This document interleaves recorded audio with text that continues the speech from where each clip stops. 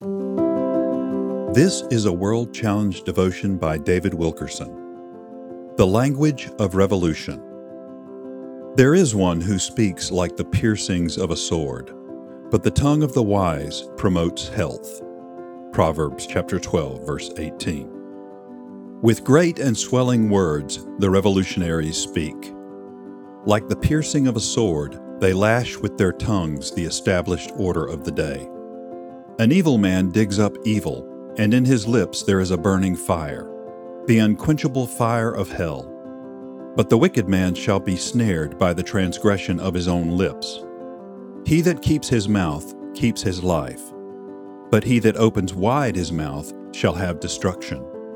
For righteous men hate lying lips, and lips that have no healing. The lamp of the wicked shall be put out, and his lips sealed. For wicked language shall be overthrown, and the tongue of the wise shall send forth health. The tongue of the wise promotes health.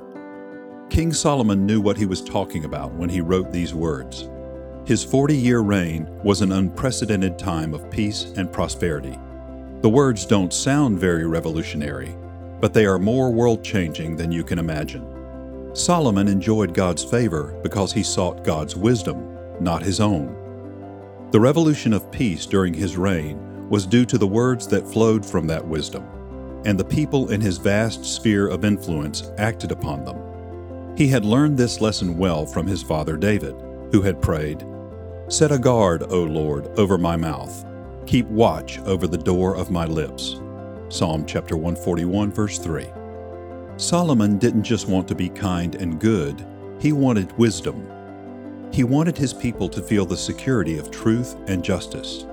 He was passionate for them to hear the words of a loving God through his leadership, the words of one who understood the desires of their heart and who cared for them beyond measure. He was intent on teaching his people how to live lives of value and service. Lord, I seek your wisdom. Reset my thoughts, my heart, my actions to be in harmony with yours. May my words bring peace and order and good health into the lives I influence. World Challenge: Transforming Lives Through the Message and Mission of Jesus Christ. Visit us online at worldchallenge.org.